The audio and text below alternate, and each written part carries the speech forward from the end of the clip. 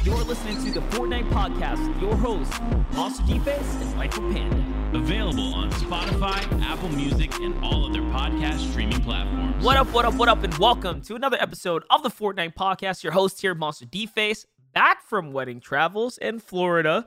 And I'm joined once again on the mic, my boy Panda. Panda, you did a kick ASS job last podcast. I was pleasantly surprised when I got to kind of sit back and listen. I wanted to publicly apologize on this episode for dropping it late, but it's kind of not my fault, is it, Panda?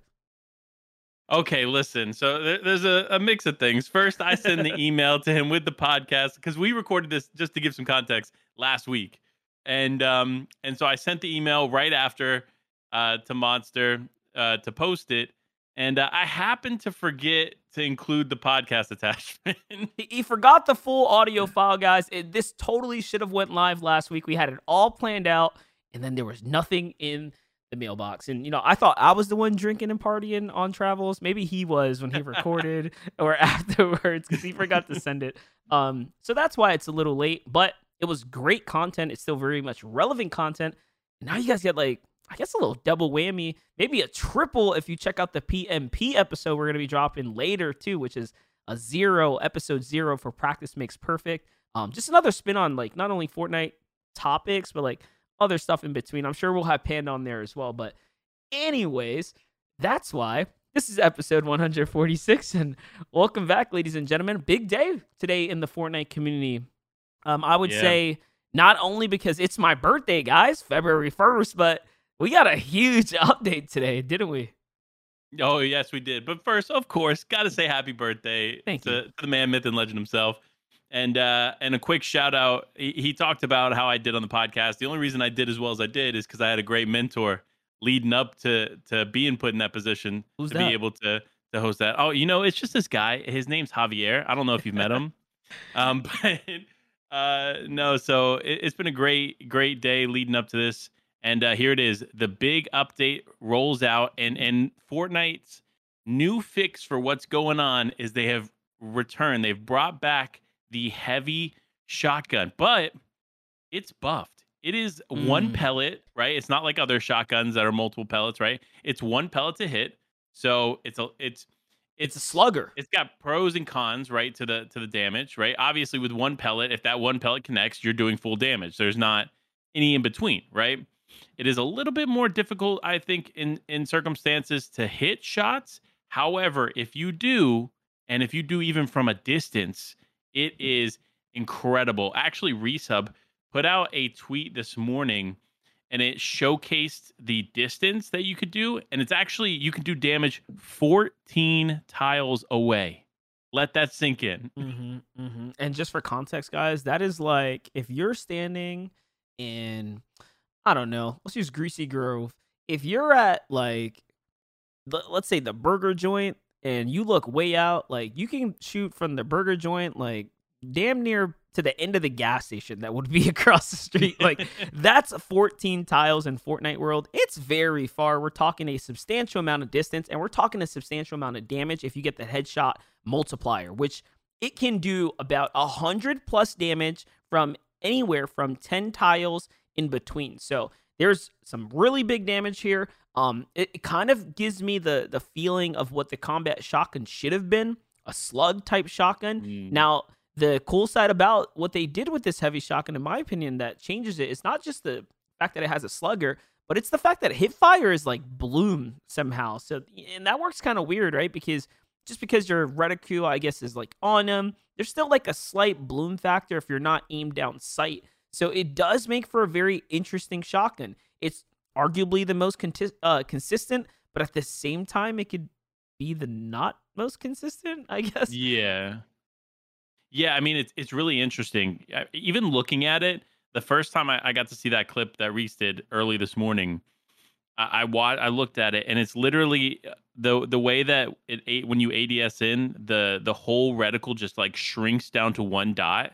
And you're like, what am I shooting with? It's like confusing the first time you take a look at it. But in my opinion, I think it's a good step in the right direction. They needed something to encourage people not just to pick up SMGs, but to pick up shotguns as well. And this is definitely a shotgun for this community. Not only that, SMGs also have faced, outside of course, the backlash to Epic, but Epic has been listening. They've been adjusting the SMG, and it, I believe, reached another nerf down. So SMG MK7 hits another wall where I don't think they reduced the damage, but maybe tweaked the fire rate a little bit. So there've definitely been some Nice. big changes. They are trying to find a sweet spot.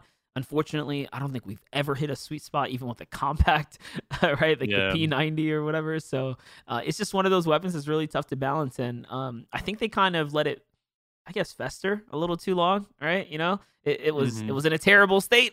It hasn't gotten any better, like, or didn't get better fast enough. And, the damage has been done, I guess. So no one's going to be happy this season. But who knows? Maybe with this heavy shotgun, I know for a fact when we start getting into like comp season, right, in 2 weeks and qualifiers start to kick off, like the clips are going to be ridiculous. Like we're talking a shotgun that sounds, feels, and does some big damage. And because of that, I'm looking forward to what like the clips and the highlights are going to sound like when we're in spectator mode and we're really in the thick of it with the pros. Yeah, I mean, look, there's a ton of stuff that's been adjusted, and so I'm interested to get feedback on like what like the community is thinking about some of these things because like obviously the big topic has been the heavy shotgun, right, getting added, but some people haven't even realized that a mythic version of the Stinger SMG has made it in. True. On top of that, there's like some other things they've like added like masks and other cool stuff, but again they continue to try and evaluate like other things for competitive. So again, they publicly said they did a nerf to the SMG and MK7, but nobody really has the details for it, if that makes sense. Yeah, So yeah, we don't have those exact stats. Yeah, we really don't. yeah, A couple, I guess, casual perspectives on the heavy shotgun, and I say casual because watched Nick A30 stream this morning. He did a little reaction to the shotgun, and I mean, he was out there popping fools, like dropping players, very consistent with the shots. Granted, these are regular players, but his general consensus was, "Hey, this weapon feels amazing. Like it was really, yeah, really good." And then we have like another casual perspective, my boy Squatting Dog, who's like kind of taking jabs at Fortnite, like, "Oh yes, look, I didn't think sniper rifles are coming back." And then like he posts a photo of like the legendary heavy shotgun because guys, that is how much range it has. So there are definitely two sides to the coin. I don't know if you saw Benji Fishy's tweet, but Benji Fishy, I'm gonna go ahead and read this one word for word. Hold on, let me go ahead and search him up here on Twitter. But Benji Fishy said, "Do they even test this bleep? Why is there a shotgun sniper?" And he quote retweets Reese Hub's video where he demonstrates how far you can shoot with it. So a little bit of yeah. everything out there. Yeah, I mean, look, I think it's definitely a step in the right direction. Maybe the damage is a little too far, but you can't really make an opinion until we watch a tournament with it and we watch these players scrim with it and see how they're able to use it and the impact that it has on the meta. Because again, a lot of people right now haven't been running shotguns. The whole meta has been focused around the Stinger SMGs and what they provide, and so this is like the first viable shotgun in the game that could potentially slow down the spray meta. But SMGs, unless there's a pretty significant fire rate change, um, are still going to be pretty strong. But again, that's kind of what they're meant to be. SMGs are designed to compete with a shotgun. Like they're meant to be on that same level. And I think people just genuinely don't understand that. Yeah, exactly. It's supposed to be a literal other viable option, not necessarily the primary, but a definite safe go-to. And I mean, it does what it's supposed to do on a functionality level. It shreds through walls, it applies pressure, and it can finish the job if you get in the box. So, it just is what it is. You can't really design a weapon like a SMG, and I guess, or you can, and take this approach that you give it all this functionality, and it's pretty clear why it's a favorite. But I mean, Yeah. same thing can be said about the MK7. Like MK7 is a hybrid assault rifle, right? Obviously, people don't use it in the same fashion because you don't want to burn through your medium ammo. But I mean, it's equally as powerful in the sense that that high fire rate can shred through these builds, right? So I think the real problem is that we have like two of these variants. So it almost feels like you never get a break. You never get to actually get away from these pressure weapons that are kind of in the meta right now. Yeah, I don't know. Either way, I think it's pretty interesting. Especially, I don't know if you heard this, but it was announced today that there's two new monitors coming out this year, and it's like a 360 hertz 1440p monitor, and then a 500 hertz 1080p monitor. If the SMGs are still affected by FPS like they were in the past, Ooh. which I don't know if anybody's tested in a while, could you imagine 500 FPS, 500 hertz with a Stinger SMG? That thing would shred people. That's actually very, very interesting. I didn't think about that, but people like you that exploit the system and then share it to our thousands of listeners are the reason these things go viral. No, but yeah, guys, I'm talking about that how quickly technology allows information to spread. So Panda's just unleashed Pandora's box, if you will. People are gonna be looking at this and probably testing this out. To explain what he was talking about, because I don't think we haven't touched on this in a long time. This is like a No. very, very old issue, but there was a point in time where basically your FPS in game was correlated to how frequent you were able to basically have the game respond to your inputs. So when you just hold the button, obviously, it's just a gun firing away. But if you had the high refresh rate monitor and you had the frames to go ahead and basically outframe your opponent, their game could not keep up with you. Don't know how it works on a coding level, but that's how it works on a basic functionality level, like what was occurring between the interactions. So, a 500 hertz monitor, yeah, frames, having that 3090 Ti, whatever, those big boy RTX graphics cards, pumped all the way down to like 0 frames so that you can, or zero graphic quality, so you get all the frames, is probably going to be like the most OP thing. Yeah, but I imagine that a 500 hertz monitor when it comes out is going to be like 800 to $1,000. So it's not like it's going to be the go-to monitor for everybody, I mean, right? But you listen, will definitely see the pros probably invest in it. I mean, we saw the Booga, one of the first ones to pick up that 360 hertz monitor, and I mean, he's out here winning championships. that's what I was gonna say. I was like, the people that have the liquid cash to do it are rich pros in this scene, like who are Hmm. rich for a reason because they're the best of the best. So it almost seems like the best of the best will get another advantage, a leg up in the field. Yeah, I mean, either way, it'll be interesting to see how it impacts the game. I mean, we've had time and time again new hardware come out, but I haven't seen anybody really talk about it in a while. So maybe they did fix it. You know what I mean? Like maybe it's just not as it was because we didn't even hear the conversation when 360 hertz monitors came out, and I thought for sure we were going to hear about it when it came to like the SMG fire rate and stuff. So maybe they really have balanced it. But either way, I'm excited for this competitive season, but I'm also nervous because we kind of talked about updates coming even for comp. Spider-Man got nerfed down to 20 uses, right? And the Yep. community's still not happy about it. Like, so I feel like the community, like, there's a lot of community members, number one, that have left the game entirely, which is like just Right. baffles me. And number two, there's a lot of people that still aren't happy with the current state of adjustments no matter what adjustments they make. And I think the 20 uses is a pretty viable, like it's still usable, right? It's a mythic item. I don't think it's as strong as the drum gun or many of the other mythics we've had in the past, right?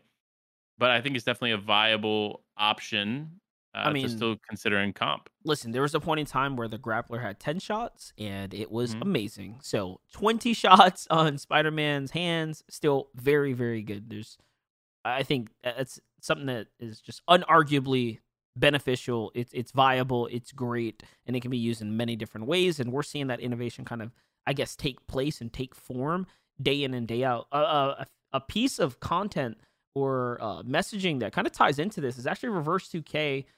2 hours ago, he was kind of sharing his perspective on, I guess, Epic's approach to the season and their overall direction. And he says, and I'm going to go ahead and read his tweet here, but he basically says, hey, I think Epic's goal with updates and the evolution of the game is to minimize the skill gap as much as they can. Their motto is everyone can win. Those are in quotations. Yeah. Not necessarily the worst thing. And he put that in parentheses.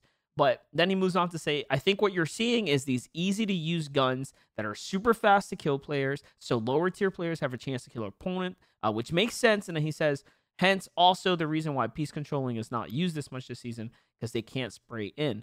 Now, Ninja comes in because we love, we love talking about Ninja and Reverse 2K. They have like some of the best, some of the best history in the scene. But Ninja jumps in, he drops his perspective here. He doesn't really play the game as much as anymore. I feel like he's made a recent return though, so it's kind of cool to see him drop his perspective. But he says this is 100% accurate.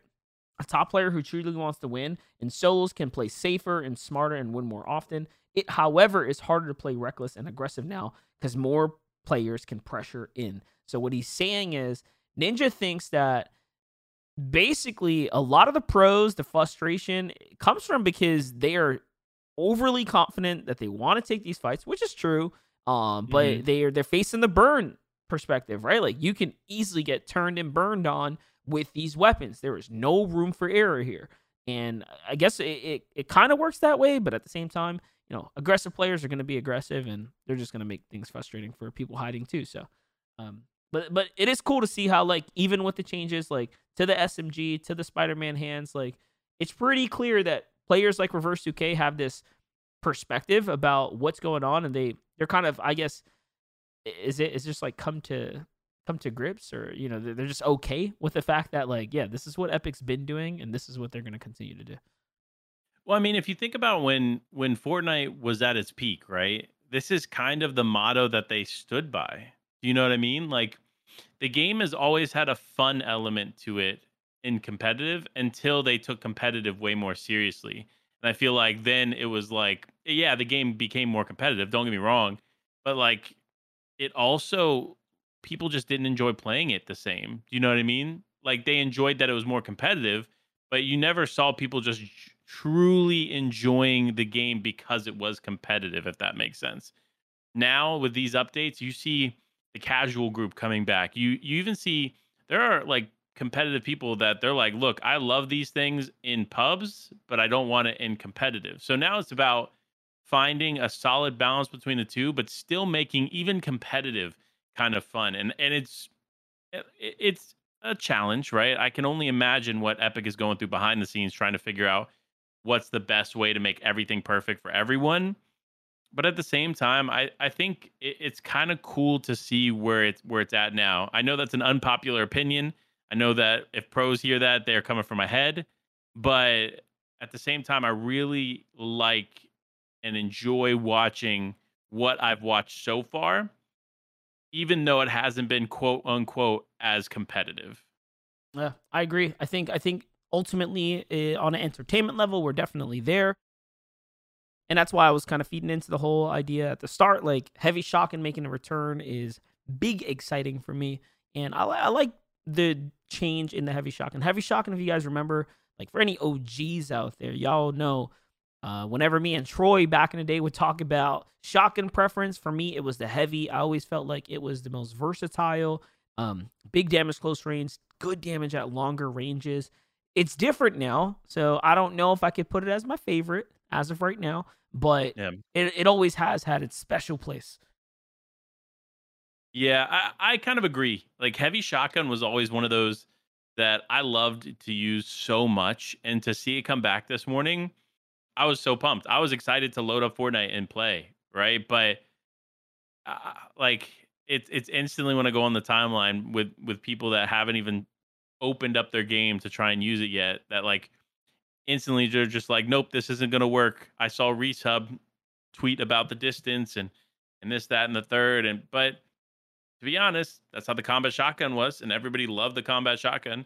The heavy shotgun in the past had great range before. Yeah, Ah, that, so we'll see. I We'll mean, we'll see. it is true. It is true. We're definitely gonna have a little bit of a shift in the loadouts, which I'm looking forward to. Other changes that I guess underrated changes. There's a couple new POIs in the game, right? I think the grotto is fully unlocked now. There's like a vault area now. I don't Oh yeah, exactly have the location or the name right now, but I think it's at the cove, right? The vault or yeah. something So like that. Hmm. it's the mountains north of Camp Cuddle, and the POI is now called the Covert Cavern, which is That's what very it is. similar. It's the Grotto quote unquote Grotto 2.0, and it has an insane vault. Like if a competitive team, a competitive duo get that space, they're definitely going to be kitted up because there is supply drops, there are the henchman chests, there are regular like there are ammo crates, like everything you could possibly need is in that vault. and all they would need is that vault to Would be you successful. would you say it's like the equivalent of the shark from the last chapter? Like, kind of like, Mm, because it's like northern, right? Like, is it the equivalent to like that in a sense, or I would say it's not. I think it'd be a little bit stronger than the ooh, vault, okay. similar to that, just a little bit. I'm not saying it's like. Is that due to positioning or due like to loot availability? I think it's a little bit of both. It's it's it's north of Camp Cuddle, but I don't know that it's fully north. I'm actually going to pull up the map here.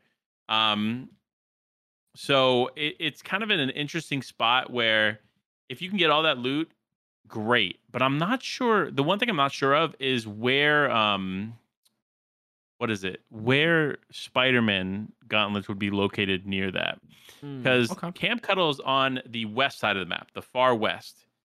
It's there are Spider-Man gauntlets, if I remember correctly, just north of Camp Cuddle, which actually, now that I'm looking at the way that these mountains are laid out, it might actually be the mountains where they put this vault. So if there are Spider-Man gauntlets on top of this vault, on top of the POI, like that could be pretty strong, and we could see teams fighting for that. Yeah, no, without a doubt. Like, the map, I think right now is in a very interesting space. I think there's tons of loot options. There's obviously a fair amount of healthy POIs that you can land at.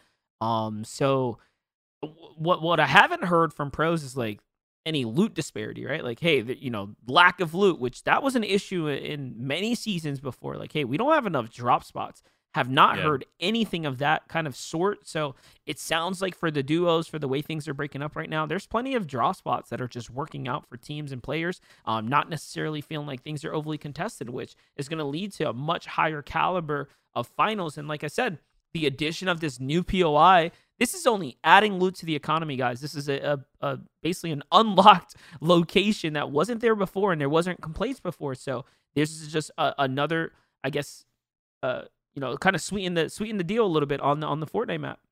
So I'm very happy about that. I'm very much looking forward to seeing how the pros start to break up this map and begin to land. I want to say like competitive practice in the pro scene is still in shambles. Honestly, we haven't really ever Yeah. recovered from where we kind of left off. So I don't genuinely feel like we have a good take on where all the people are landing just yet, like the top tier competitors that we expect to see in Mhm. finals. Which means that this year is setting up to have tons of new names in finals because people Yeah. are basically coming in with a blind dart. So we are in a new era. Like this whole, I genuinely believe this year we're gonna unveil tons of new rising stars, potential players. Yeah, 100%. I mean, time and time again, these pros have sat back and said this could be the best season ever if it wasn't for SMG or MK7. Like Right. that's been their motto, right? So I imagine that plays into the fact that they've been able to find POIs. They've been able to either split POIs Hmm. or find enough loot to where they don't have to take off spawn engagements and rotate appropriately, etc. So it's really interesting. We actually, Reese and I did a video for Fortnite's channel where we talked about the map. We talked about what Booga was doing, and he's landing Chonker Speedway, and he has for rotation, he has the cars with the off road tires, and on top of that, he has a ton of coolers, which the coolers have tons of heals. So I definitely think the environmental heals across the board, across the entire map, have been so nice for the player base. But again, they still want to find something in the SMGs and stuff to make it not as enjoyable for them. Right. That's kind of the focus point there. But yep, there's a lot going on that's good. But kind of just talking about players not necessarily enjoying their selves because of the season. I don't know if this is a troll or not, but reason definitely came out and he talked about how he's ready to leave Fortnite. Now, this is, I feel like, coming off of what was a wave of players genuinely stepping away from the game, pursuing other things. If I'm not mistaken, Saf did as well, which is like an Mhm. OG. Did you guys actually cover that in the last episode or not? I believe we did. I believe we did talk about Saf retiring. Hmm. Um, Let me just double check here. But yeah, Actually, just no, I don't think we did. So let's okay, talk about that. right? Because this came out just a couple days ago. Actually, it was just a couple days after you all recorded. Saf announced that he's actually retiring from Fortnite, and for anyone that's more of like a casual listener, maybe don't follow competitive as much, or however that may work out, like Saf has been here, guys, since the earliest days of competition. Like we're talking the golden days of Fortnite when it was invite only, summer skirmish vibes, very close community. The community was older back then, right? You had the Chaps, the Toms, the Tifus of the world, like everyone competing under this one happy, umbrella, if you will. Everyone was ecstatic about the game. Saf was there. He was there with Zayt, and they've been grinding this game ever since. They were pioneers of the space, and he's stepping away to go play Valorant and pursue something different. I'm happy in the sense that part of his retirement message is like he's learned so much from Fortnite. He's gonna do things differently in Valorant. He's gonna make content and this and that. And the other side of me is like, dude, when you were at your peak, if only you actually cared about these things, you would be like a Clix, level stardom, right? Like good for life, set for life, anything you wanted to do. Now I feel like, I don't know, the future of him is possibly a little bit volatile, right? But not only that, he's gone. He's left the game. Yeah, I think it's quite unique. It's quite interesting that you say that because I mean, look at Clicks, like you said, where he's at right now versus where Saf could be. In my opinion, Saf is so much. I don't want to say much more enjoyable than Clicks, but he has a bit more of a mature mentality. And I think that would create a pretty unique viewing experience for everybody. So if he had really focused on creating more content, I think he'd be bigger than Clicks, to be honest. I think the potential there is crazy.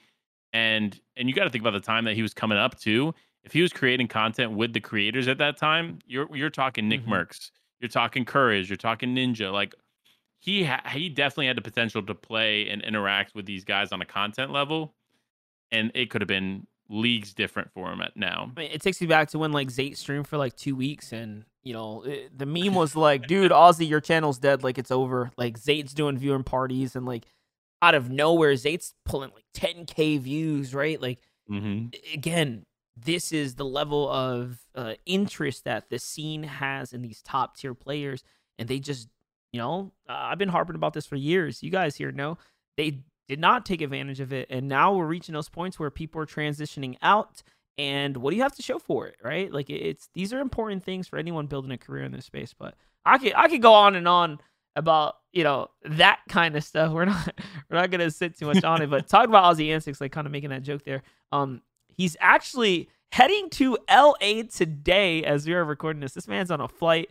If you know how long it takes for you to get from Australia to the West Coast in Cali, shoot us a message on Twitter at Fortnite Podcast. I'd love to know. I'm not going to search it up right now, but the man's, I'm assuming, on a journey right now. And he's coming off the high, right, of broadcasting for the Australian Open again. So that's been like a consistent bag for him, and his channel's been crushing it. Yeah, it has. I mean, look, he was kind of at this point, right, where he separated from the broadcast and just blew up. Like his brand, his content, whether it's YouTube or streams, etc., everything was going upwards for him. NRG happened, etc. Now he's at this point where it's kind of been at a standstill, right? Like he's hit the peak, but now this is the potential for him to continue growing because what he talks about what he talks about doing, or what he's going to do, I should say, with NRG coming up is pretty exciting and unique. So it'll be cool to see what he can continue to accomplish, especially for us, right? We're casters. We've been in the position that he's been in, right? Not now, but like when he was growing. So it's cool to see the potential for what we can do and what we can accomplish if we continue to do the right thing. So it's pretty exciting to say the least, and I'm going to continue to follow up on what he's doing. Yeah. But it's crazy that the broadcast brought him back. You see that? Brought him back for AO, the Australian Open Finals. Obviously, that's a big thing. He's been a part of it since the beginning of his casting career, if I'm not mistaken.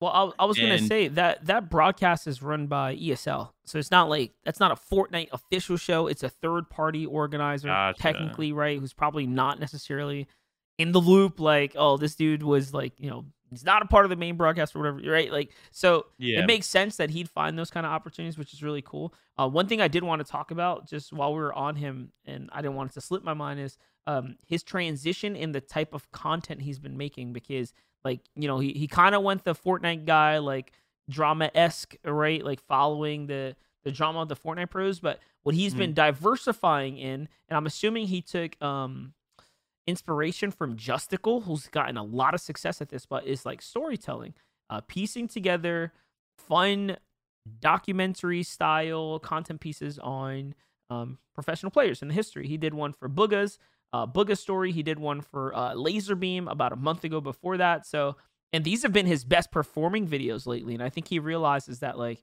yeah, kind of doing the same thing is more of like trending down. So he has to diversify. He has to switch it up. And he's doing a great job already with the YouTube content that is story driven. It's clearly amplifying his views by about 5x, right? Which is that's Yeah. massive. We're talking about big numbers on top of big numbers, right? But he's also Mhm. traveling. So that's going to revitalize his, I feel like, his lifetime or his lifespan in the space. People are surely going to be interested in what he's doing in America. Like, Mhm. this is very exciting times for someone like Aussie Antics.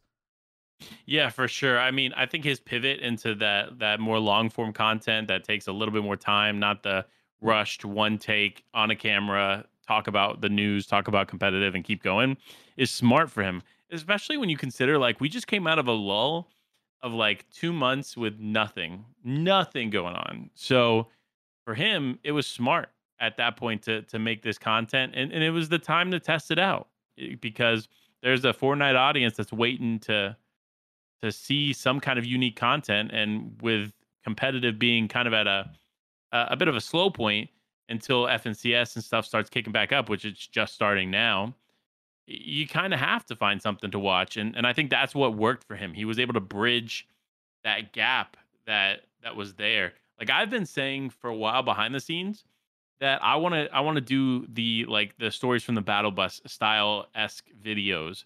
Like, that's something I want to invest in 2022.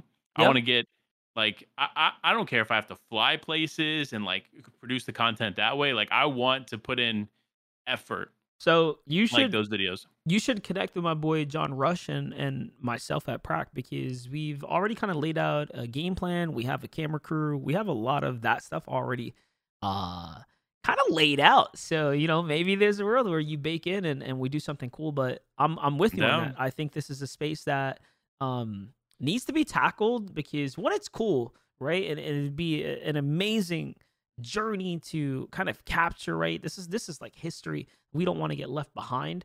But two, just on a branding level, like when I think about like what kind of content that I want to see and like I'd be proud to be a part of, it's that, right? Like that's like top of the, peak of the mountain type stuff you can do in the space that is beneficial for everyone. Talking about fun Yeah. content and stuff, like I dropped a YouTube video, guys. Go check it out. A little top 10 list of God Fortnite players to look out for in 2022. Um, Partnered up with my boy Kinch Analytics on this. He's been writing articles and stuff for Prac since we hired him coming into New Year. So definitely using all that stuff to go ahead and repump out some cool content pieces. But yeah, definitely, dude. I love the idea of like documentary style content, scripted content, things that takes a little bit more time, right?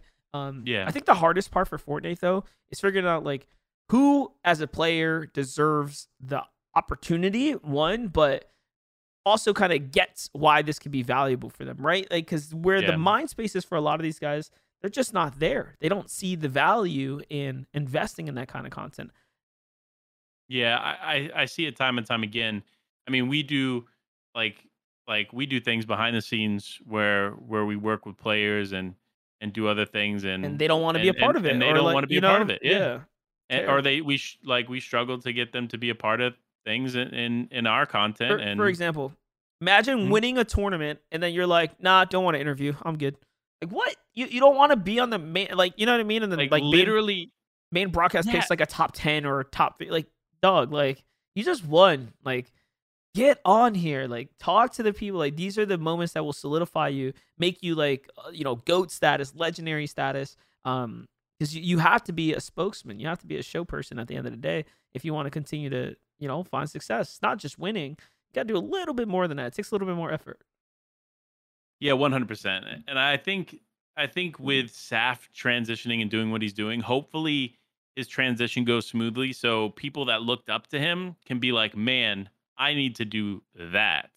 Because again, a lot of these players, they have this mindset that, "Oh, I'm just here to compete. I'm not going to do anything else. No longevity behind it." And you know what? When I'm done competing, maybe I'll go get a real job because that's what you'd have to do.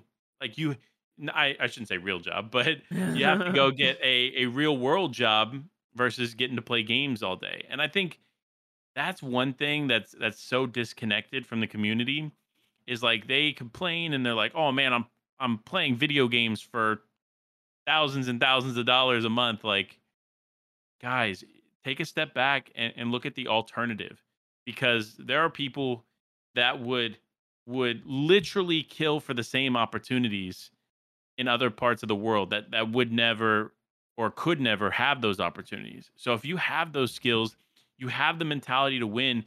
The one thing you need to have behind you to help really boost your motivation is the idea that you should be grateful for what you're doing because a lot of people would love to be in your position and a lot of these players they're in this position and they just don't know how to handle it. Yeah, I agree. Comes with age, comes with lack of, I guess, there's not enough pillars of positivity in the community. You know what I mean? As far Yeah. as our leaders in the scene go, I think a lot of our scene has matured. A lot of the folks that we had here once are like no longer a real part of the scene. Hmm. So there's plenty of room, but the landscape's definitely changing. 2022, I think, is going to be a big year of change across the board, top to bottom. I think we're going to hopefully see by the end of the year, maybe some type of return to in-person environments, right? Things of Yeah. that nature will, who knows, spark more interest in the scene, maybe hit a level of realization for some of the pros that are kind of succeeding in the space, right? Like, dude, I got to show up to these spots in person. Like, maybe I should focus on community. Maybe I should build something that gives me something to look forward to when I'm out and about. And I genuinely think this is going to be the year of change. And if not this year, definitely leading into 2023 as the landscape continues to develop. Talking about communities and stuff, though, let's get to some other fun topics. We've been recording for a while here, and I definitely wanted to talk about this next one. Um, Ice Poseidon. Now, Panda, before I jump into what this man has brazenly done, do you know who Ice Poseidon is? Yeah, so Ice Poseidon is an IRL content creator, right? Was on Twitch, got banned from Twitch, moved to YouTube, like pled his case literally, I think within the last 6 months to try and be back on Twitch, and is now in a position where he is scamming people, to say the least. Dude is like uh, not only did he scam people, he scammed his fan base, guys. Ice Yeah, Poseidon was, I want to say, accused, but this is not accused. Like, this is something he did. So take that, or listen to this with that in the back of his mind. He got away with $500,000 and admits it on another feller's YouTube channel. His name is Coffeezilla. This dude, Coffeezilla, is the internet detective, ladies and gentlemen, and I mean that. That's his title. He comes in, he does his thing, and he investigates. He investigates scandals between influencers. He investigates, shady people, shady business in the space, and he exposes them. You guys remember FaZe Clan Save the Kid coin with the whole scam behind that, and how that whole cryptocurrency kind of worked.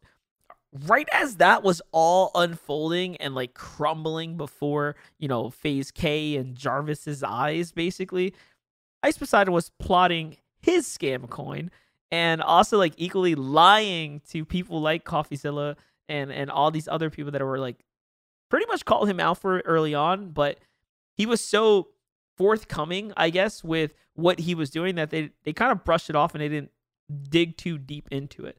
But it turns yeah, out he promotes a full-on cryptocurrency coin to his community and then rug pulls all the liquidity out of the coin, massing up $500,000. And this is something that, like, in the space isn't regulated yet, right? Like, but yeah. surely people should be able to go to jail or be penalized for this, because this is like straight up scamming, fraud. It's Yeah. fraud. It 100% is. It really depends on the wording of like the coin and all that stuff. There's a lot that goes into it behind the scenes. But the craziest thing, right? Because you talked about the phase save the kids situation. Ice Poseidon actually tweeted July 1st, 2021, and talked about this. He said, "Phase guys out here making crypto look bad." That's the start of the tweet, so you already know it's gonna be great. And he goes, "It's really unfortunate because there are actually a lot of good cryptos that have opportunity, creativity, and community behind them. Dogecoin is a good example of community. No one, or no use case, but brings people together. And Ethereum is an opportunity coin." So he tweets that literally back in July, See, and it's crazy because it's one thing if he's being accused of this, right? It's one thing if CoffeeZilla is coming forward and saying that he believes that Ice Poseidon did this. No, he called Ice Poseidon, and Ice Poseidon on the call says, "Yes, I did scam them for $500,000." He then or CoffeeZilla goes, "Oh, well, can you give it back to him?" And Ice Poseidon literally goes, "I have the possibility to give it back to them, but for me and my security, I'm not going to." yeah, he says, "I'm looking out for my best interest. I'm gonna just go ahead and keep the money. I'm not giving it back."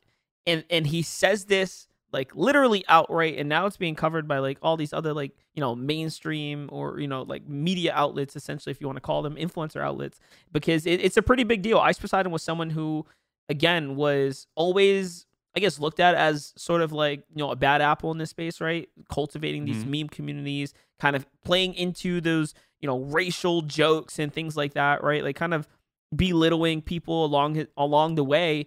And this is the perfect kind of character you would think would go and do this. And then he goes and does this. Straight up frauds the scene, frauds the community. And I bring this topic up to tell you guys, the listeners, do not buy influencer coins, especially ones that have, or influencers that have a history like that. Like this whole crypto space, guys, it is very, very volatile. Do not mess or invest with money for like these short schemes, because there's a very, very high chance you will get burned. So just again, 100%. so I want to bring it up more of like an educational point outside of how like ridiculous this is, because it's true. I don't think enough people speak up about, hey, how about we don't invest in a lot of these projects, right? Like, because a lot of them aren't projects. They're just like low key get rich quick schemes, right? That's what they're trying to do. And it's clear because how many times do we have to see this instance occur? Influencer pumps up a coin, they take all the money, they hit the dash, and they're not accounted for, right? By the law. But CoffeeZilla did something very interesting at the end of his video. After it all, he actually gave the link to like the FBI Bureau of Investigations. Mhm. He actually said if enough reports come in, they will investigate this. So imagine, can you just imagine if because of that, people actually reported him, and then we see like one of our first influencers get like slammed up by the FBI? That would be insane. Yeah, it would be insane. I mean, look, there's so many scams and stuff going around right now. It's crazy, and it's not just in crypto, right? Like, it kind of leads into our next topic with all the Team 33 stuff. But like, Team 33 has been getting accused of everything left, right, and center, right? But And now, they're still signing people too. yeah, every week I see them sign somebody new, and it's crazy because behind the scenes, from rumors and whatnot, some of the salaries that these players are getting are astronomical. So for them to be able to not only give out these salaries but fully pay them, like it's crazy. I don't know what's going on, but the last thing they needed to do was get on Jake Lucky's radar, and unfortunately they did. Naturally, Jake Lucky tweets out this morning, actually like 3 hours ago. He goes, "Team 33, aka one of the sketchiest orgs I've ever seen in esports. It's about time something was said. If you've been wrong, cheated, or mistreated by the team, hit my DMs." And he tweets a picture of him being blocked by the team. So in my mind, when you first see this, it's like Jake Lucky's kind of like, I don't want to say Oh, he's like fishing. upset, He's right? fishing. But he was like, "Why is this man? Why did they block me? Oh, now they got something to hide. Let's do this." Like it's almost like retaliatory in a little bit. He's like, "Wait, I'm blocked by you guys. Okay, now I'm going to expose you." Yeah, But then he because goes on a rant, I was just like gonna say, multiple tweets. they definitely have like a little bit of bad blood there, right? There was a history. There was a time when I think even Keemstar covered a little bit about this, right? And they were trying to Mhm. they called him out for like these fake Airbnbs. They were kind of posting like, "Oh, we own this house, but it's like a rented Airbnb." Like, there's some real sketchy stuff, and sketchy marketing tactics that Team 33 were using. They would rent out this space, and just because a celebrity visited that space, they use that as an opportunity to plaster that celebrity on their platform as if these guys endorse their brand and their product. You get what I mean? Yeah. There's a lot of real weird stuff going on there. I don't know how much of this is real, where it comes from, or anything like that, but it is such a fascinating thing to me because these guys are trying very hard to build this certain perception. And their biggest, most not biggest, but their most recent signing, a very successful player, Ro Kane, joined them Yeah. just 2 days ago, and his tweet got 2,000 hits. This is a person with 20,000 followers. Like, this is someone who's very much established, right? Like, he's a winner in the Fortnite space. So tons and tons of pros are like solid professional players are on this roster. These are guys that, like you said, definitely cost a fair penny to keep on board, keep staffed, keep happy, I guess, with the player salary, especially when Fortnite is like low key inflated, right? Yeah, I mean, it's not even low key anymore. It's high key inflated, right? And I believe it was TNA. Was it Joe Quinn? No, I think it was one of the other owners tweeted out something along the lines of, "Great, another situation for inflation." Oh, it's actually talking about Guild. Did you see? That I was gonna bring that up next. It wasn't on our list to talk about, but I have the Yeah. page right here. Oh, I'll let you take it. Yeah, listen, Guild Esports reveals an $11.8 million loss in annual results. So what this means, guys, is they lost, let's just round it up, $12 million. They invested $12 million into the space. Guild is one of the fastest growing orgs, but they're probably one of the most spending orgs right now as well. Now, let's not take away from the fact that they also brought in revenue. They raised a $5 million sponsorship deal with HyperX, Subway, and Samsung, right? Like, these are Mm. collective incomes that they are working towards as well. They got a recent crypto exchange sponsorship with Bitstamp, right, to secure them another 6 million. So it's not like they're just pumping money and they're not making things back, but right now they are not making it back, right? Like, where they live and stand right now, they're at a $12 million loss. And this is one of the most again, infant orgs to pop up in the space. Yeah, it's funny, right? Because people are responding to this like, "Oh my gosh, how could they do this? They're in a terrible spot." Is what the like public perception is. Mhm. But you have to remember, I guarantee you, if you look at like 100 Thieves first year, guarantee you they lost as much, if not more. Like, Maybe not 100 Thieves, because that was like influencer driven, right? I think there's a little bit of a different approach. It's also I want to say, like, I feel like more of an organic space back then, right? With like growing esports orgs. Now it's a little yeah, different. Like, the space, the landscape, things have changed big time.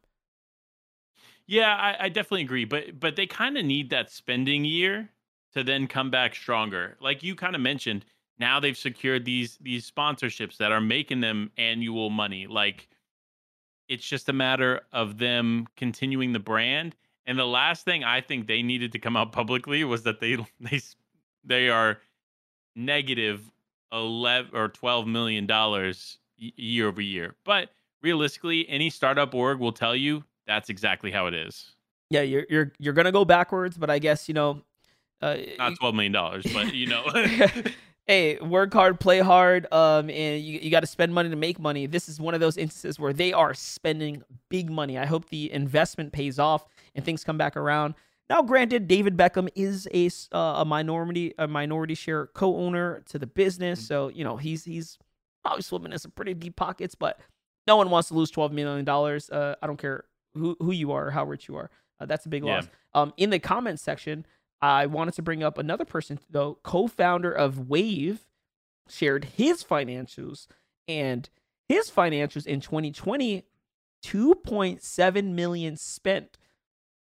Listen to that. This is Wave we're talking about, not even close to the amount of mega influencers and things like that. Then he shared his 2021 finances in a little screenshot here. $9.9 million. What, like, I don't know how these guys are justifying this or how long they're willing to play this investment spending game, but these are big numbers. We're talking about two organizations that are, around that $12 million in the whole range, and they only got like 100,000 followers. Like, you know what I mean? Like 100K over here, and let me check how much Guild has. Like, because my point is, like, what are you building here? Right? Like where is this all going? Where's the return? Where's the investment? Yeah, look, Guild also only 100,000 followers. They actually So have less than Wave. they have less than Wave. Yeah, they spent more, less, they have probably bigger pockets, but still, it just kind of shows that, like, money, this money gets burnt so quickly in esports. And if you look at the breakdown, let me just show you guys one of the cost lines here. Staff and operation costs, 1.6 million. So these guys are fully staffed. Marketing, promotion, content production, $1.7 million. So, like, we're talking some really, really big costs here. Yeah, 100%. And it's funny because another org that comes to mind when you think of these, because Actually, it's wait, all kind of I EU. I might I Mhm. might be wrong. Maybe this is not Waves numbers. These could be uh Guild's numbers, but Wait. the CEO of Wave posted it. I say that because there's an academy cost here.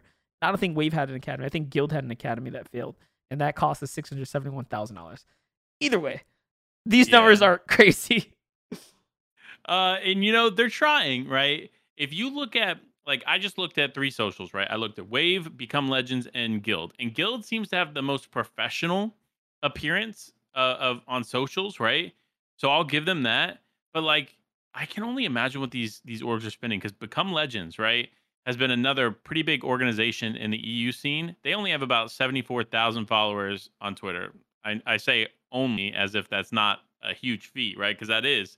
But when you compare them to other organizations, it's really not that much in the grand scheme of things. But what Guild has done very well at is they've taken mainstream attention with David Beckham being an investor and stuff, and they've also expanded outside of Fortnite. And I think that's what's going to make Guild a more long term solution for organizations versus a Wave and Become Legends. I mean, yeah, Guild is in Rocket League, FIFA, Valorant, FN, and Apex. So they have quite literally thrown it a blanket over all the competitive titles that they can get. And think about it. Games like Valorant, games like, I think, Apex, they run their economies very differently. You have to pay millions to get into those competitive doors, right? On top of, obviously, the hundreds of thousands, if not millions, you have to pay your players too by the time the year's up. So, very, very, very interesting approach and take here for Guild, for them to jump in and, like, basically jump in head first, right? They're going for the nosedive here, straight into the water. They wasted no time. I'm so curious to, like, know who is behind Guild. I know they have a little LinkedIn kind of, or a Linktree link here, but, like, I want to know, like, the LinkedIn breakdown. Like, who's the CEO of this thing? Who's running the marketing? Like who do you guys have here? What kind of pioneers or leaders in the space are kind of running this project right now? Because if it's just people trying to feel it out, oh man, they're gonna be in for a lot more losses to come. Yeah, they need to be they definitely need to be a little bit more frugal, I think.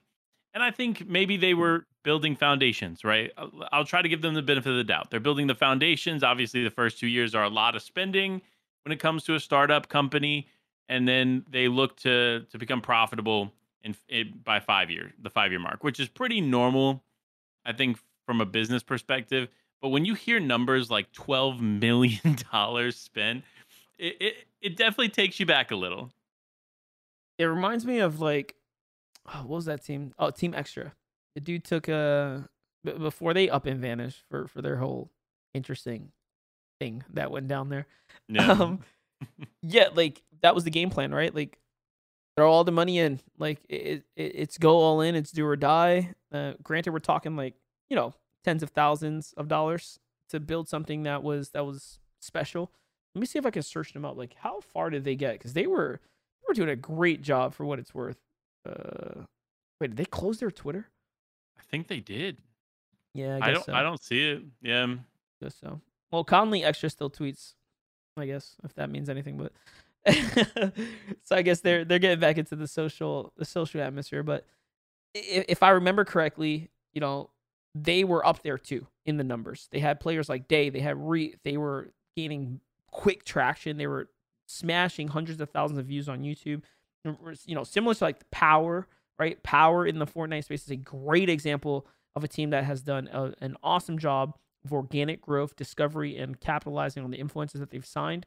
Um, Team Power is at 198,000 followers, and they're ran and owned by Lachlan, who has a multi-million subscriber base and extremely successful. But he's managed to take all that success, translate it into a brand, and then take that brand and build a brand following. It's very special. It's very awesome.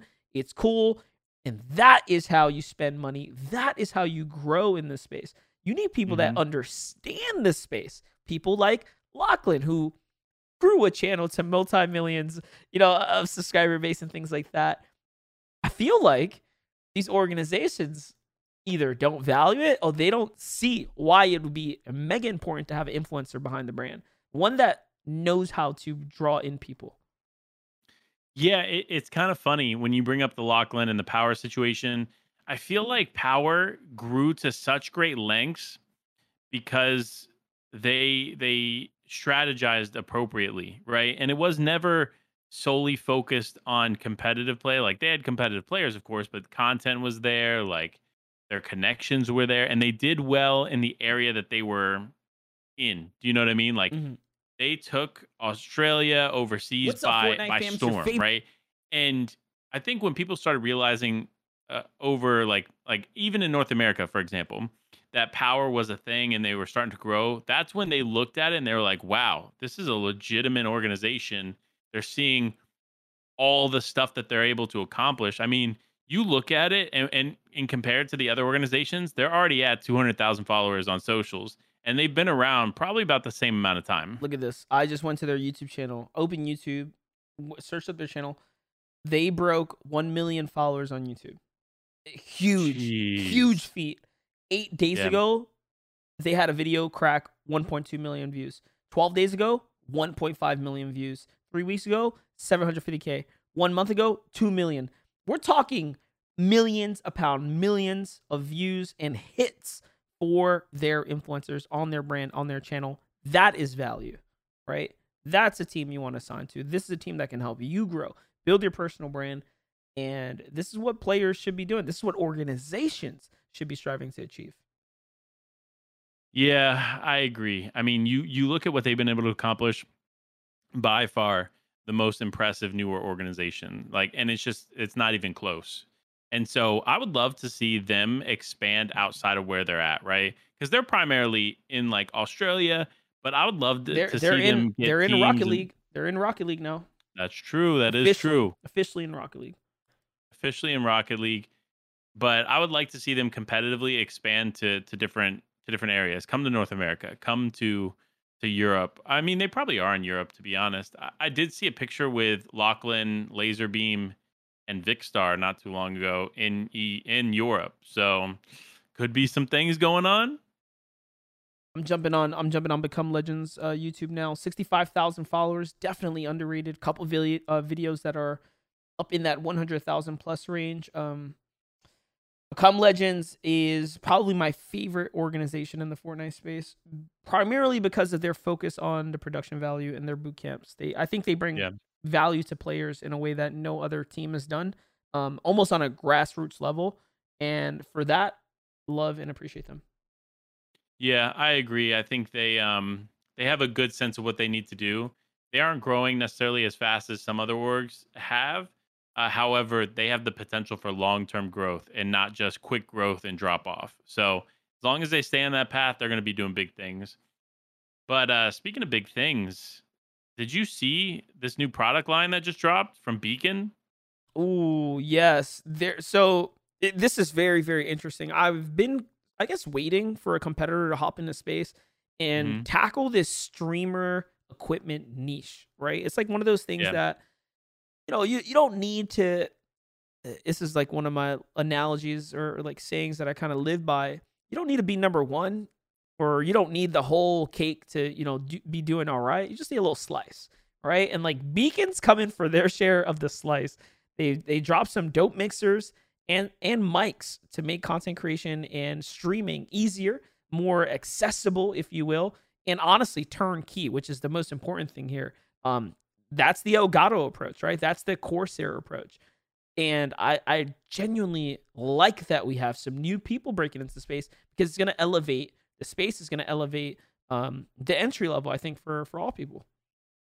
Yeah, and a little backstory on them. They're actually two lead designers that left GoXLR and created Beacon. Whoa, I didn't know that. So yeah, so when GoXLR was at its peak, they didn't like the vision that GoXLR was going for with their product because they created it, right? So they left GoXLR and What? then created Beacon, and then Beacon is now their main competitor, but they're not the same product. It's so interesting to see because they are powerful machines for These are um, developers, you're saying?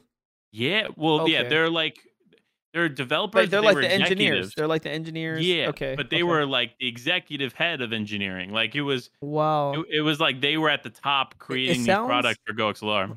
and I don't want to like stir anything up, but it genuinely sounds to me like they were like, "Hey, can we get like some royalties on this? Like this is our thing. Like we designed this."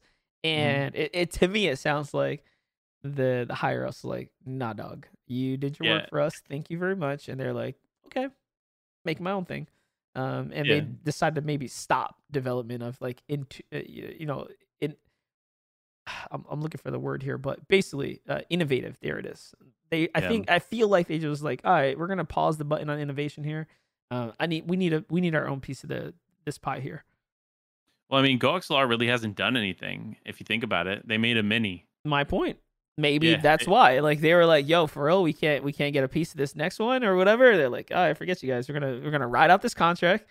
Mhm. We're not gonna make anything good for you, right? And then we're gonna go do Yeah. our own thing." Because GoXLR created.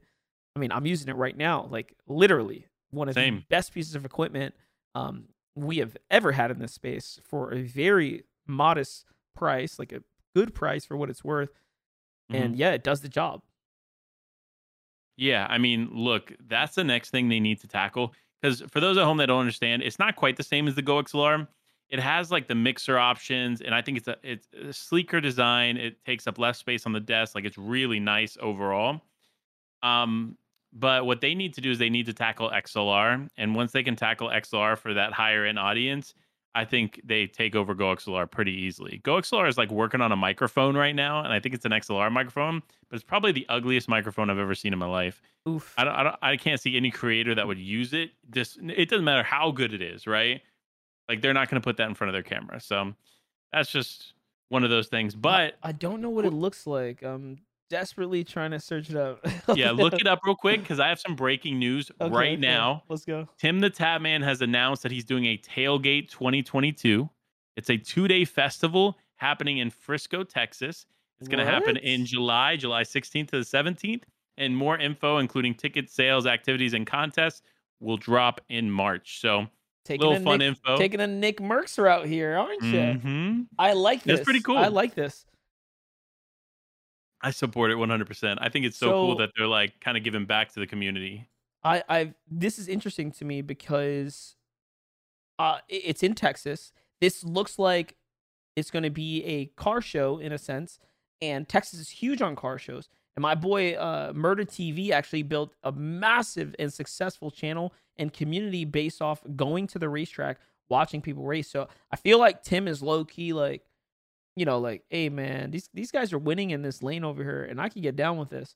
And he's doing his own spin of like something really cool, like bringing probably gonna just bring the quality and the production level on the delivery level way up. This looks dope. Yeah. Yeah, I saw it and was like, man, I gotta share real quick. Hold on. But And if you really think about it, if we just sat here, the Twitter would just feed us with stuff oh forever. yeah. We could literally have a 24-hour podcast where we talk about stuff that literally just hits the timeline. I But think so. I think so. For example, Wolfie's just tested positive for COVID, guys. See, and then we could just like go down that entire conversation. jeez, like, Fortnite, bro. Like this is crazy. yeah, it is actually kind of crazy. But look, you know what? We talked about it. Wait, did you find the Go XLR mic? Yeah, it's hideous. Yeah, it's literally it's got like holes in it and stuff. Like I, it's such a weird I looking was gonna say I don't device. know why they went with like the gated look. And it kind of like looks like it has a windscreen right in front of it. It's a Mhm. poorly designed device. It also sticks up like kind of awkwardly the way it pops out. Yeah, it doesn't. It definitely doesn't look good, like at all, right? Like it just it doesn't look interesting to me. But you know what? Let them try to do their thing, and if Beacon overtakes them, or Corsair decides they want to buy out Beacon, which I could see that happening, it'd be interesting. Ooh, But that's kind of interesting. healthy competition always breeds these better products. But I wouldn't say the Go XLR mic is a better product. I mean, that's a step in the wrong direction, in my opinion. But nevertheless, All right, though. Great episode here today. Very fun return for me, Panda. I'm gonna give you the floor to let the folks at home know where they can find you. What projects are you up to this week? Like, just lay it out there. absolutely, man. Yeah, I am. You can find me obviously still on Twitter, twitter.com/lifewpanda. Hit me up with questions. I'm always posting on there. But I am prepping for a huge content year. Ooh, I hired a shorts content guy that I'm bringing onto my team. I'm expanding and investing in this year. So it's gonna be pretty big. And I'm building out my studio right now, which should be done a little exclusive for the Fortnite community or Fortnite podcast community. But February 15th is my tentative return date leading okay. into the week of FNCS. So we'll see. We'll see if all things go well, but it's going to be a pretty crazy year for the Panda brand. Listen, you stay consistent, you will absolutely continue to rise. You know what I'm saying? Like it will happen. Appreciate that. Guys, check out Panda. He's obviously ready for the year. He's gonna tackle this year. You can hear it, right? Yeah, y'all hear that? He's ready. Um, don't forget, y'all, to send all your complaints to me at the Fortnite podcast at gmail.com. Also just wanted to thank anyone that's listened to this video or episode drop right now. If you are listening to it right now, you are one of the, I guess you're within the first 350 because our last episode already has 350 downloads and I dropped it just a little bit ago. So big shout outs to everyone that's already checking out the content. I am super sorry for the late drop on this one, but it's not that late. It's very much relevant. So y'all got a lot of content to listen to. Enjoy. For all you folks, find me at Monster D Face on social medias. I will catch you guys in the next episode next week, hopefully on Tuesday. And yeah, don't forget to dance out those kills and boast in those victory royales.